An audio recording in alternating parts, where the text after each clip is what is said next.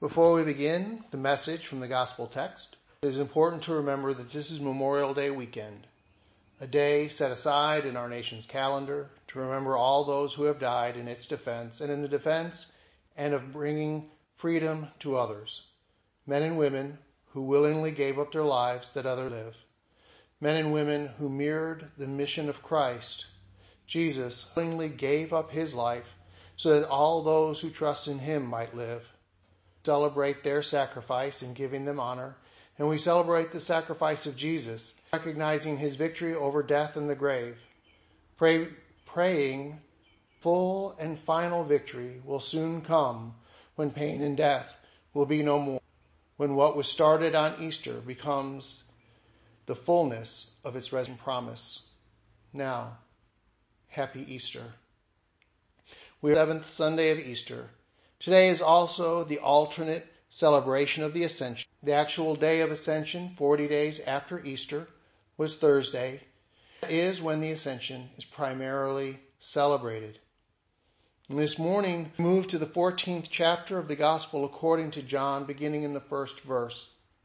We have an interesting gospel setting in comparison to the season of Easter, our current church season, because this passage is a scene in which Jesus is praying both for himself and for the disciples prior to his arrest, crucifixion, resurrection, and ascension.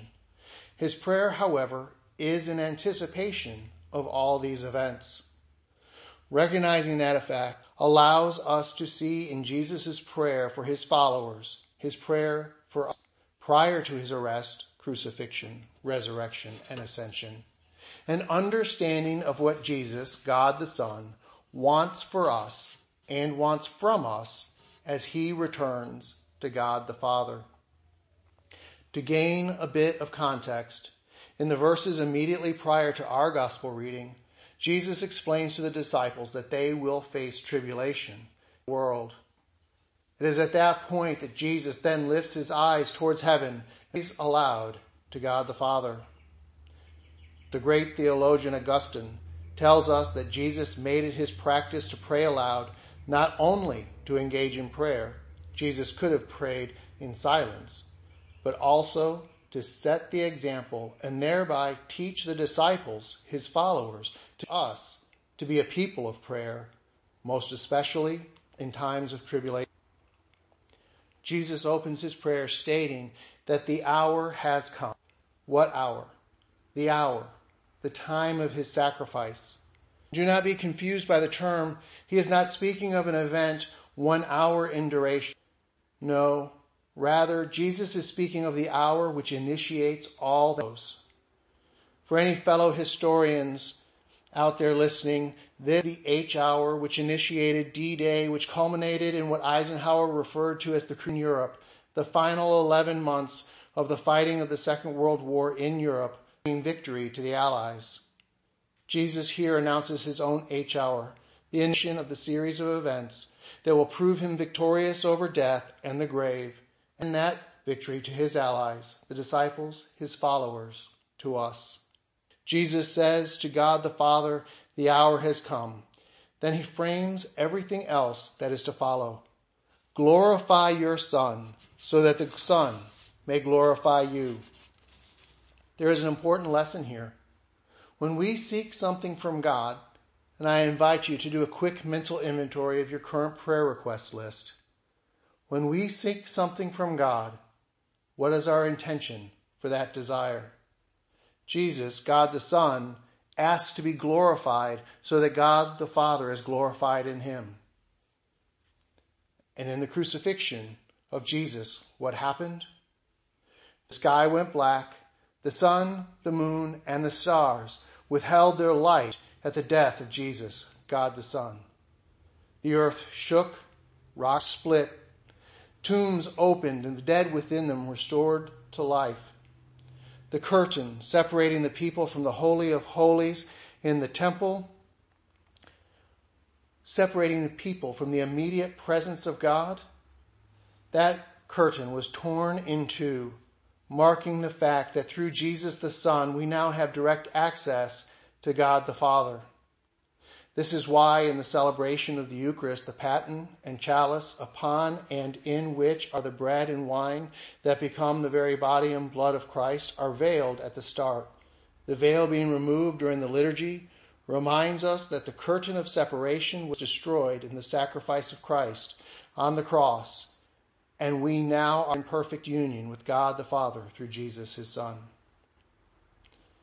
And the Roman centurion, the man who a few minutes later would plunge his spear through the side of Jesus to prove that he was, in fact, dead, confesses his own newfound belief. Truly, this was the Son of God. Jesus, God the Son, announced his hour and asked that in it he be glorified so that God the Father is glorified. And from the description of the course of events, we know that is exactly what happened. The next important petition from Jesus is that eternal life comes from the one true God. When Jesus says, this is eternal life, that they know you, the only true God, and Jesus Christ, whom you have sent. There are some people out there who will try to assert from this phrase that God the Father is God, but Jesus, God the Son, is not God, claiming that Jesus himself says God the Father is the one true God. There are many faults with this argument that we do not have time to address right now, so I'll only point out a couple examples.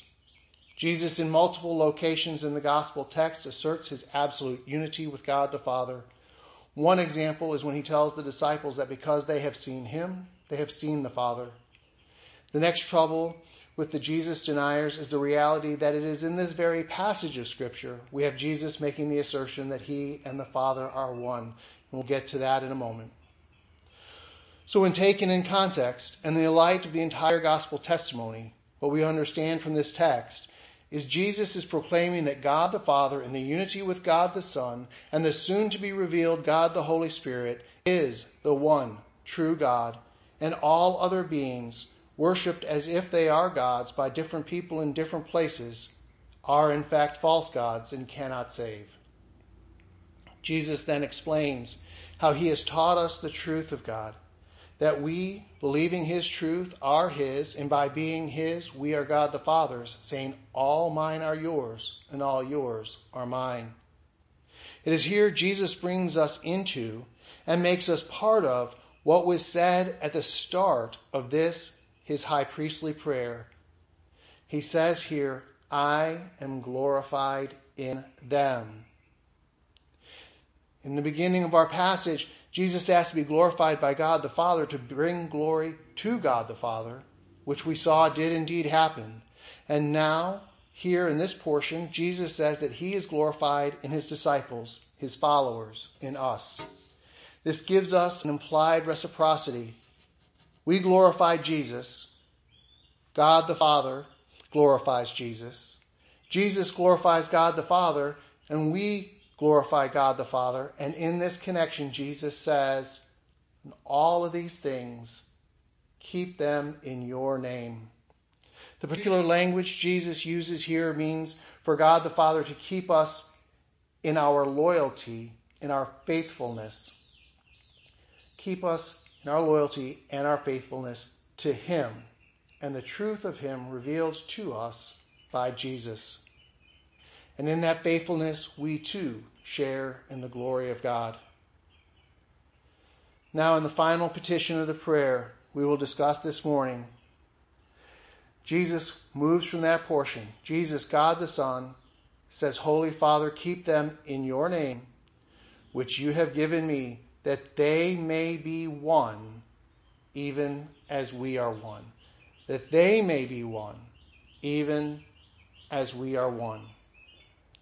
The Central Intelligence Agency, also known as the CIA, fact on world population, breaks down all of the world's Christians into four primary categories: Roman Catholics, Protestants, Orthodox, and Anglicans. I bet you didn't know that the CIA keeps detailed data analysis of the world's religious position, but it does. These four meta-categories are then each broken down into multiple subdivisions and sub-subdivisions. For example, among Catholics, there are Roman Catholics that we all are aware of, and the many other Catholic bodies, such as the various Old Catholics, the different National Catholics, such as Polish National Catholics, Mexican National Catholics, and many others. At the other end of the Christian spectrum are Baptists, which are then subdivided into Southern, Northern, American, Independent, Landmark, etc., etc. And each of the major denominations in between can be shown to have splintered in multiple versions of itself. When all of these subdivisions and sub-subdivisions are counted, it is estimated that Christianity has splintered and schismed into 30,000 or more different representations of what Jesus desired to be one. It is unlikely that the tears in the fabric of the church will be mended by us anytime soon. Sadly, it seems that they will remain until the return of Jesus, who brings the fullness of the Easter resurrection promise of the perfected kingdom of God. But we can do something about it, however. We can do something that will move all Christians in the right direction. Jesus has called for us to be, and prayed for us to be, monokos, a Latin word that's derived from the root mono, meaning alone or individual, as a monorail train runs on a singular track, for example, and the suffix for plurality. In other words, individuals united together. No matter the differences between Christians, let us all be a people with one mind, united in our devotion to and desire for the glory of God the Father, God the Son, and God the Holy Spirit. And with God glorified in us, may we be glorified in him. Happy Easter. Amen.